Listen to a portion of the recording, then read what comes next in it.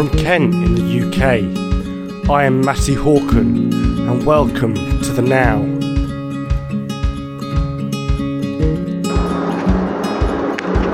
Today we're going to be talking about using bees as therapies. Today's episode is quite interesting because me and my coach Steve are going to be experiencing this in person with a guy just the other side of London who's going to be taking us to his property where we're going to be, he uses bees as a healing method to help humans with mental health and more. So I'm going to be taking you guys through this journey with me. I've never done anything like this myself. I'm an amateur beekeeper myself, and I know my bees have really helped me with my mental health. Just going out there talking to them has been really good fun and really impactful on my life and my happiness. So it's going to be really interesting to take you on this journey with me, of me experiencing sitting, lying on over 80,000 bees. I hope you guys enjoy this one. So we've just arrived at Vladimir's bee healing farm, and filled with a little bit of nerves and a little bit anxious of what to expect, because I've never done anything like this in my life. So we pull down from the road onto this sort of gravel track, parked up, and then we were met by Vladimir, and we walked down through Vladimir's sort of fields, and we walked past his bees, and it was really nice being an amateur beekeeper myself, just to talk to another beekeeper. So this was a bit of a conversation we had, a bit of insight into how Vladimir is like as a person. Such a lovely guy. Honey of them, I give them a bit more space, I don't know. Yeah. Sometimes I do mess around with them, but then I learn hard way and never do the same mistake again. Yeah. So we've just been on a little walk with Vladimir, just looking at his bees and hearing about his story. He's been here for about 4 years, a complete beginner beekeeper at the start, and we've just ended up we're right by an oak tree, and there's a camper van looking over a sort of probably 1.5 to 2 acre field, and the camper van has got 4 hives built in on each side of the camper van, with about 20,000 bees in each hive. Obviously on the inside of the camper van it's completely sealed, the bees are on the outside, but we'll be lying on the beds on top of these beehives on 4 sides each. We're now just about to enter the camper van. As we're walking through the door, just a smell of honeycomb and this warmness in the camper van. The camper van's filled with pine wood. It's almost like being in a cabin in the woods of nowhere. It's absolutely surreal. So I'm going to sign out here now, guys, and I'll see you in a bit.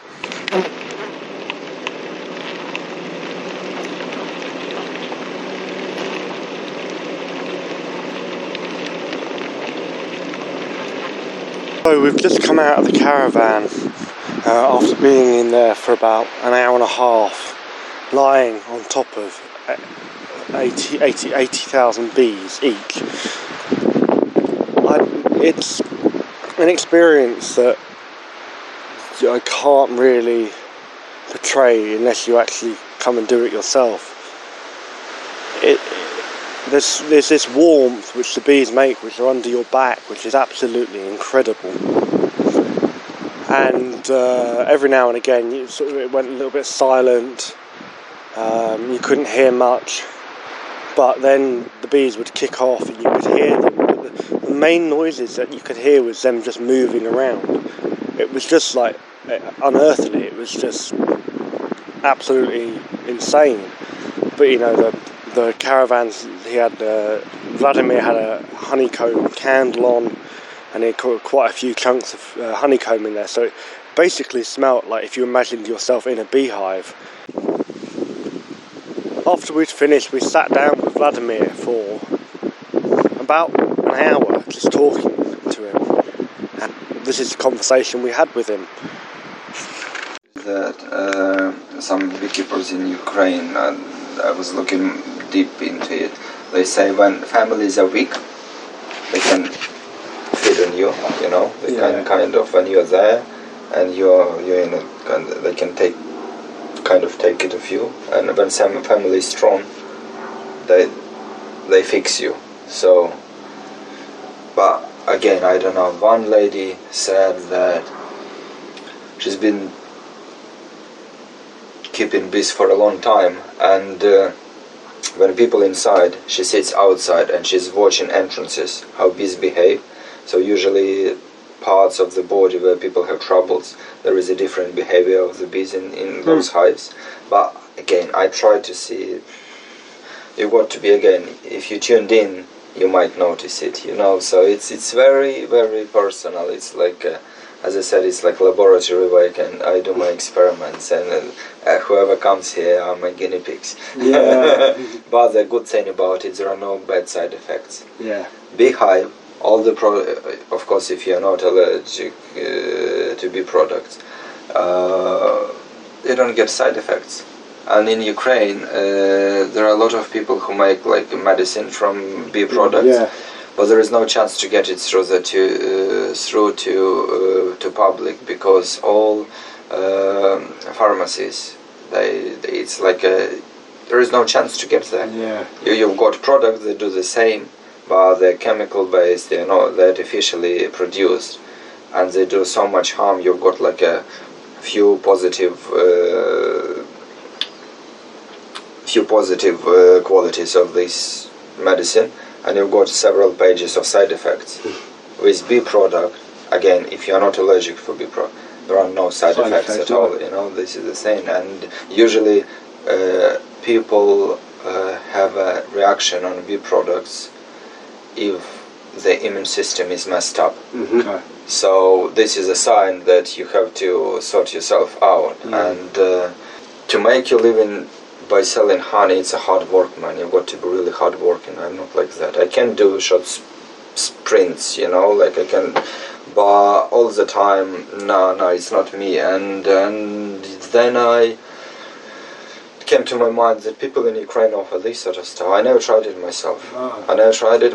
But I started to build it, and the only opportunity I had to experience it when it was built and it was ready there. It's very strange. I never do stuff that way. I usually think for a long time, you know, but it was different.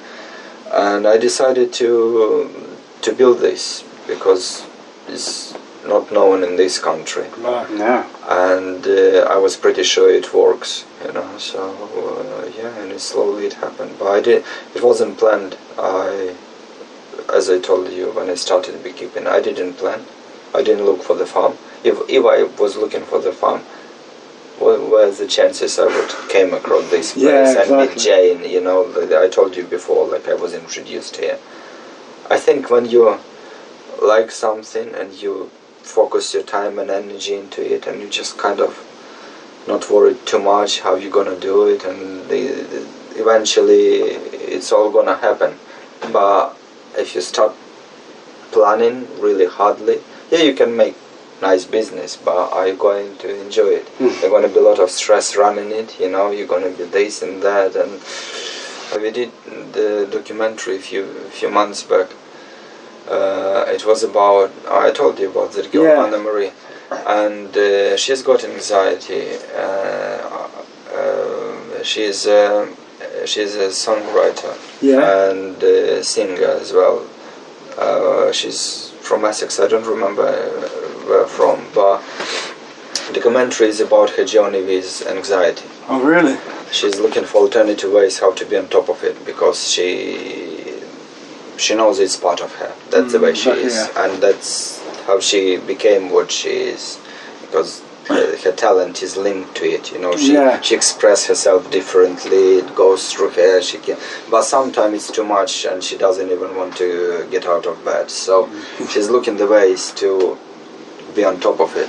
And part of the movie was about bee therapy. And when she was here, after she left, because I wasn't while they were filming, so we had a conversation, and I asked her how did she feel. She said it was first time in her life when she was completely relaxed. Really? Because she is hyperactive as well, and she can't even sit. She cannot sit still she always have to, to do something. And she said it was first time in life she remembers herself when she was completely relaxed. Thank you guys for listening to this podcast. It's been really good fun to take you on the journey with me. And I really want to do more of these podcasts like this in the future.